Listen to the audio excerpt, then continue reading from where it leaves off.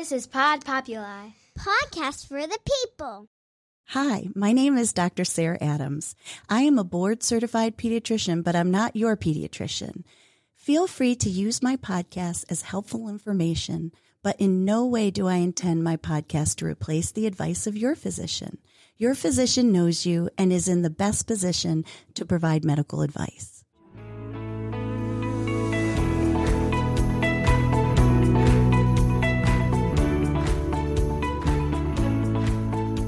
Hello and welcome to Growing Up with Dr. Sarah. As a continuation from last week's podcast, I want to continue to talk about sleep and how important it is for our little ones. I know that whenever it's daylight savings, I have such a hard time myself, and I remember when my kids were home really adjusting to that new time schedule. But also, we often see kids who kind of get off track when they've had an illness, and especially if they've come back from travel, and with spring break, going on right now, we all can appreciate that. But it doesn't have to be like that. So what I did is I asked two people who have been on my show in the past, Bridget Bowling and Beth Levy, and they're sleep consultants from Little Snoozers, pediatric sleep consultants. So Bridget is the founder, and Beth Levy is also joining as one of the other sleep consultants. So thank you so much for returning on Growing Up with Dr. Sarah and helping our children improve sleep, but also preventing those things that can happen. As we know, it doesn't have to be like that, where after travel, that there has to be, an alteration. So thank you again for coming on the show. You're welcome. Thanks for having us. So tell me about, let's start with daylight savings. Why don't we? And I know it's maybe almost a month since it happened, but I know that it really wreaks havoc. I mean, I love having more daylight during the day, there's no doubt, but it absolutely can throw kids at any age off. Would you agree? Yes, most definitely. And again, thanks for having us. We always love joining you. We love your podcast. Again, my name is Bridget Bowling, and yes, daylight savings time is a real adjustment for people. Parents fear it, no matter if it's fall back or spring forward, but there are definitely things you can do to prepare for it. Spring forward, what you can do is adjust bedtime or wake time in the morning. So you're waking your child up 15 minutes earlier every couple days to catch up on that hour. So you're not really losing an hour, you're losing 15 minutes 4 times over a certain amount of time. For fall back, you would adjust bedtime. So you're pushing bedtime back 15 minutes every 2 or 3 days, so that when it is daylight savings time, you're only losing 15 minutes that night because you've prepared 45 minutes over the past couple of nights. So it's not such a hit. Yeah. So what I hear you saying, because I just want to repeat it so I have it straight, and I've never heard that before. Thank you. So if it's spring forward, you want to start adjusting when they wake up 15 Correct. minutes every 2-3 days. And then when it's fall back, you want to adjust by 15 minutes when they go to bed. Correct. Yes. Yeah. I could see how that could work. That's simple. Yeah. And that's if you're a planner. Yes. I always just wing it. I don't know. You have to put it on the calendar somewhere or set a reminder on your phone. We're springing forward and springing forward and falling back in 2 weeks, Yes. And that's the point. It changes every year what the date is. It changes. And they're trying to get rid of it. But there's so many other things you can do. So that would, if you're planning, that's what you would do. But other things you can do is the weekend of daylight savings, don't lose extra sleep. A lot of people stay up late on the weekends. It's fun to let loose a little bit, but don't lose more time. You're already going to lose an hour automatically. So make sure you're staying on track as much as you can that weekend so that you're only hit with an hour and not a combination of 5 hours because you had a movie night or, you were thrown off for other reasons. It can also help just to be out a lot during the day. So, your body can just kind of adjust to that light. And then, when you get home and it's the evening, making it kind of dark and, then your body kind of just naturally adjusts to the wake and to the sleep. And same with eating. A lot of time that sets it, your body just gets used to getting up and eating at a certain time and, having dinner at a certain time. So when you can start realigning the meals too, it kind of helps reset to adjust to the time change. Yeah, that's Right. a really good point. And then what else? Staying on routine. So you're not changing anything. Routine is huge. And also with daylight savings, giving grace. Like everyone's going to be a little tired and crabby that Sunday after losing an hour or even gaining an hour. That's hard too, because you're used to a certain amount of hours in the day. What do you do with that extra hour? So just giving grace to your children, to yourself, don't have any high expectations for the day. It normally takes a few weeks too. So just kind of like Bridget said, being patient and, within a few weeks, your body's going to get used to, going to bed earlier and getting up. And so Yeah. what's interesting about the timing is, and like you said, 3 weeks, all of a sudden now you feel like, okay, I think I got my family back on track. And guess what? Now we're leaving for spring break. Right. Yeah, of course. What It's always something. It is. What travel tips do you have for everyone? It really helps to kind of bring as many sleep cues as you can, especially with the baby. So I always say, pack a sound machine. If you guys use a sound machine, pack a sound machine. We even recommend, and it sounds kind of silly, traveling with just black, huge garbage bags and painter's tape. So, hotels often it's dark, but a lot of times if you're staying at someone's house or, in a Airbnb, you want to have that option to make the room, as dark as possible, especially if your little one's used to that. If they're used to a special, stuffed animal or swaddle, like making sure you have as many cues as possible so they can get the point that I'm in a different place, but this is still, where I'm going to sleep.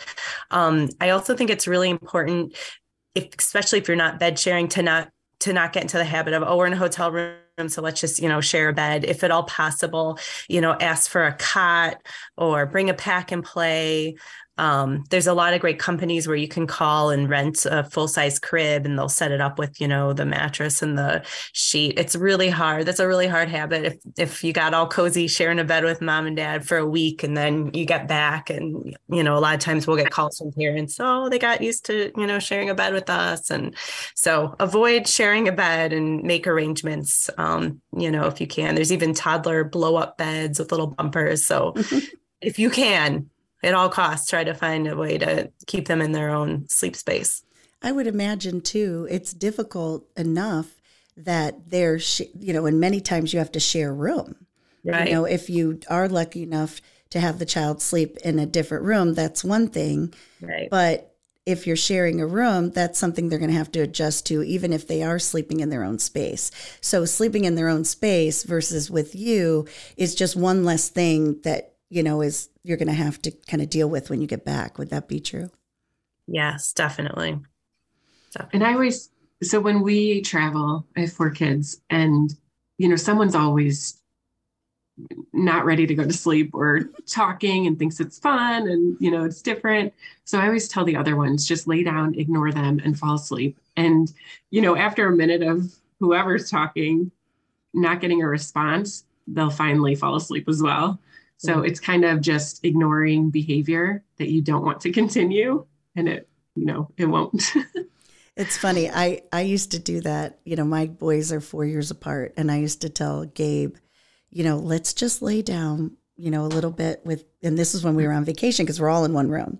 Right. And they were both old enough that they could be in the other bed, not necessarily a crib or anything. But I would tell the older one, I'll let you stay up a little, but you've got to just lay down and rest.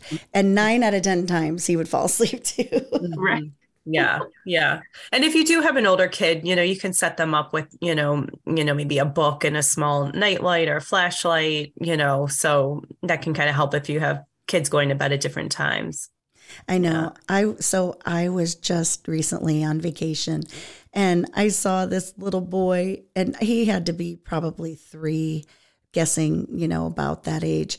And they were out to dinner and it was probably 8:00 and you could tell that he was so tired. Mm-hmm. I mean, just from the day's activities, and being outside and in the warm sun, etc. And I thought to myself, I wasn't judging, of course, because, I don't know the whole situation, but all I could think of was, you know what, just he needs to go to bed. Yeah. That's a really good point, though. I think it's so easy to think I'm on vacation. We'll skip naps. We'll stay up late. If you do that one day, like there's a special, dinner that you need to go to or a nap is missed, that's fine. But I always tell parents, don't do the whole week of staying up late, missing naps. It's going to be really hard to get back on track. So, as much as possible, stay on your routine. And if you have a night where they stay up late, the next day, please let them nap, so you're just not now making up for a week of, sleep loss. So have fun, but try to stay on schedule, as much as you can. Well, and if you do that, what I would tell others is that the next day is going to be great, and the next day and the next day, because what ends up happening is we all know that when we don't get the right amount of sleep and good sleep, everybody's crabby, and right. That's not a fun vacation. So right. And then no one's having fun. Right. So I think that it's also setting up realistic expectations. Wouldn't you think too? Mm-hmm. Definitely. And I always say for travel days, because there's a lot of anxiety, especially with new parents and travel days, that's the one day where they're obviously, if you're on a plane, they're not going to nap. So have some, flexibility and grace, especially on travel days. But then once you're there, try to create some sort of, routine as much as you can. What happens if they're on vacation and you do bring the bed and you're keeping it on routine, but the child is still having difficulty falling asleep because it's such a strange place? And I would imagine part of it can be also, I remember from talking to you before, that if you miss that window, that cue, very often parents misinterpret that like, oh, well, maybe I should let them stay up a little longer, then they'll fall asleep better. Mm-hmm. But I remember learning from both of you before that actually is counterproductive, because then they're overtired. So right. I want to remind everybody what you said before, and that is make sure that you look for those sleep cues so that they're not overtired by the time it's time for them to go to sleep. Yeah. Right. And they're not hitting that second wind. And you're like, oh, my kid's not, normally when I talk to families and I talk about bedtime, they're like, oh, that's so early. But you know what? They do get really tired between that 30-minute window. I'm like, exactly. And then they get a second wind and they're like, yes. Mm-hmm. So yeah, definitely keeping an eye on sleepy cues and, putting them down when they're ready so they don't get a second wind and then you're up all night. But I would say if your child has trouble falling asleep on vacation when you're traveling, is that you can give them a little grace. Like if you have to lay there with them for a little bit while they fall asleep, you're not going to create bad habits, because as soon as you get home, you'll just get back on routine. They know what to expect. And chances are they will be as happy to be back in their own crib as you are happy to be back in your own bed, no matter how good of a time you had. And sometimes there's situations where, you're sharing a house and you can't let your, child cry or fuss at all. So when you get back, that's when, as soon as you're back, you really have to get right back on track. So that might mean putting your child to bed 30 minutes earlier for a few days so they can catch up on sleep. That might mean, if you did sleep training, pulling out your sleep plan, and so now they're crying at night and you're not sharing a house, and, and you do your checks and you kind of, do your sleep method to get them sleeping, for a few nights till they're sleeping again. So that's the biggest thing we see, where parents get back or a child gets better from an illness and, they're like, well, they slept in, my bed on the trip. And then we kind of kept doing that at home. So soon as you're home, just get back to all those sleep rules paired with an earlier bedtime. Yeah. Yeah, that's great advice. And I would say to even parents, that's good advice to keep too. Stay on your schedule just as much as you're keeping your child on schedule. I know for me and my family, we could do fine on vacation, but it's that transition back, and that includes diet. Like you mentioned diet. Mhm. It's like the fridge is empty, right? And everything is just off kilter, and you really got to give yourself grace, but do what you can. Try to plan ahead, even if it's things in your cupboard that is non-perishable that okay, we have breakfast Monday morning set so that until I can get to the grocery store. And then this way if you can get right back, then everything, you don't look back at vacation and be like, oh my gosh, that was exhausting. And when we came back, it was, we just were all messed up. But it doesn't have to be that way. You can just get right back to it, but you got to do it right away.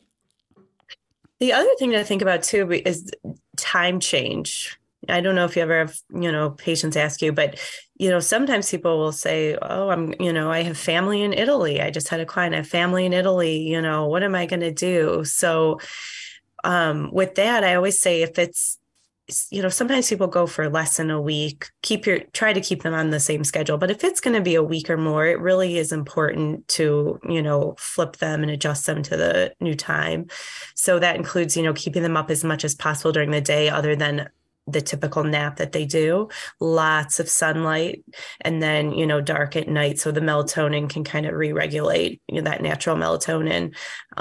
So just another thing to think about with travel. Sometimes we have the time change to think about as well. Yeah, that's a big deal. And I think too, it's different whether you go east or west. Mm-hmm. If you're gaining hours or losing hours, I imagine you could almost use it very similar to the way that we do daylight savings. Yeah, some people do. They'll adjust a few days before they go, So we're east. So when we head west, the hard part is the little kids, they want to go to bed at 4 because it feels like 7. Did I have that right? I think. Yes. Yeah. So, and then they're going to wake up, at 4 in the morning. Right. So it is, again, kind of that grace, because it just kind of that knowing that, the first few days you're going to keep them up a little bit later than they're probably comfortable with, but obviously you can't push it that much, and they're going to wake up, earlier as well.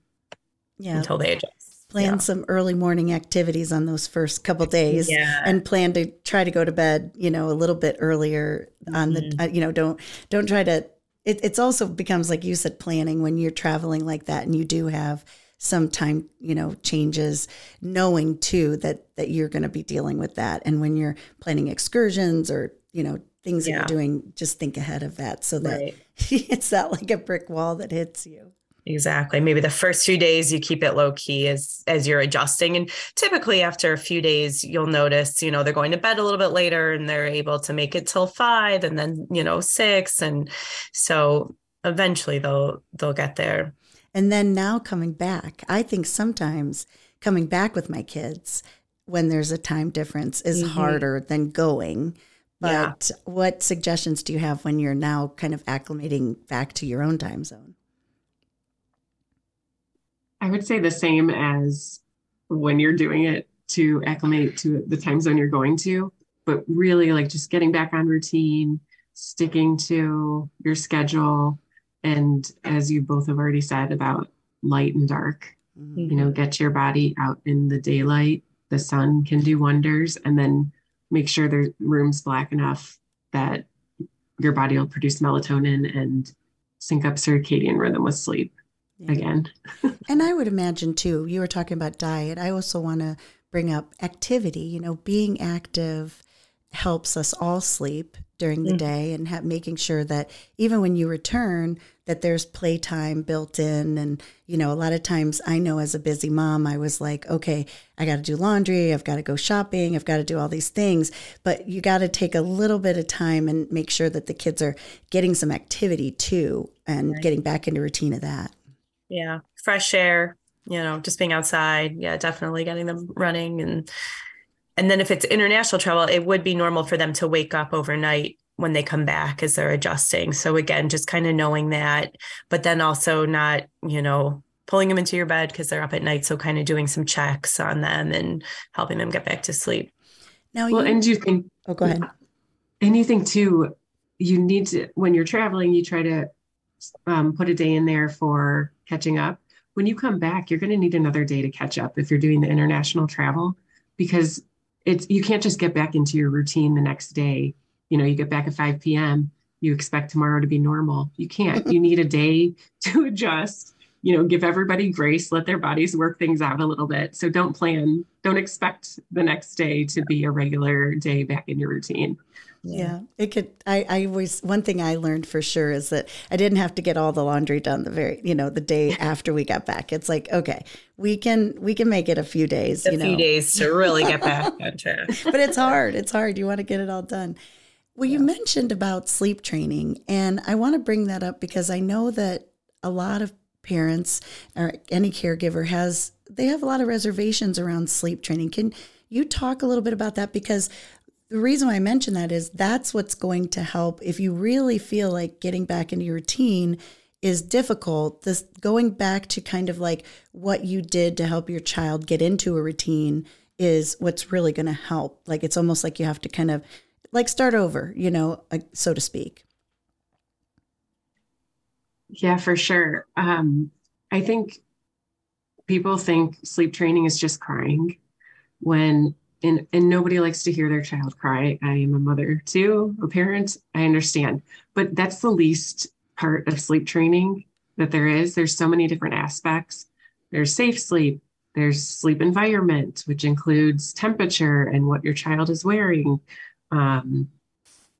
sound, darkness, everything. Schedule is so important. Putting your child to bed when they're syncing sleep with their circadian rhythm. And that's huge. Feeding them when their body wants to eat. So there's so many different aspects that when you do sleep train, those are the main aspects. And then if your child is to get up, here's how we will react, which there's so many different methods. And just depending on what your family style is, your parenting style, your values, there's a method for everybody. The main thing is consistency. So they all work as long as you're consistent. Yeah. I think sleep train just gets that rap of you put your baby in the, crib and you see them in the morning. And it's really not that way. We offer a lot of different methods, and some people might choose that, but that's not, there's more gentler, more involved methods that we use. And it just kind of depends on what the parent wants. And sometimes, parents come to us with a 2 or 3 month old asking to sleep train, and we're actually the ones to say, no, it's too early. So, we are really gentle and making sure we're sleep training only when it's appropriate time. Or sometimes parents don't want to, they want to stop feeding overnight. And we're the ones to say, no, do keep a night feed at night. So it is a really thoughtful, approach, with a lot of science-backed learning that we do. And yeah, like Bridget said, it's routine. It's making sure kids are napping at the right time, going to bed at the right time. We even talk about eating, making sure they're getting bottles or breastfeeding at the right time, getting their meals in. So it's just kind of that whole schedule overhaul that really makes a big difference. And I think a lot of people too are afraid of getting on a schedule, especially if it's their first. I understand people don't want to change their lifestyle, but you also have a child. Mm-hmm. And understanding and respecting that child is going to have infant, is going to have a lot more sleep needs than you do as a grown adult. So some people are concerned about being on a schedule. And I always tell people, 80-20. So if you stick to the schedule 80% of the time, the 20% you veer away, your child will bounce right back. So you're not locked down for the rest of your life, with this early bedtime and naps. But, a lot of people do dread that early bedtime. But then once they start, they're like, wow, I have the night free. It's 7:00 and, I'm not up till 10:30 with a baby. I can, watch TV or connect with my partner.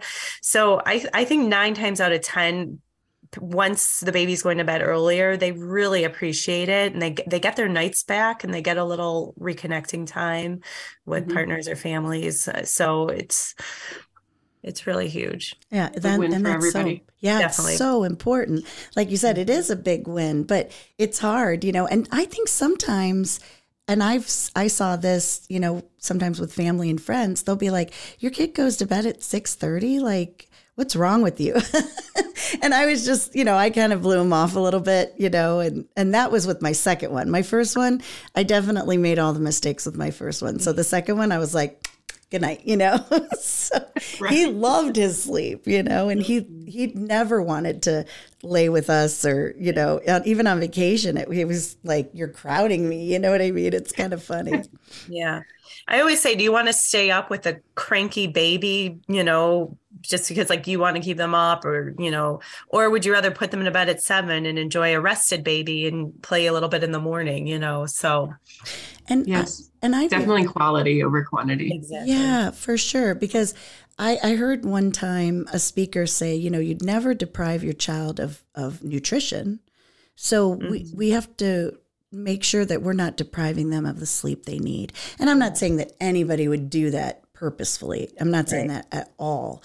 But it's easy to kind of, as you're treading through that water of even one child, like I mentioned, could be totally different than the other. And Bridget, like you said, with 4, I'm sure you could describe a completely different sleep style with all 4 of your kids.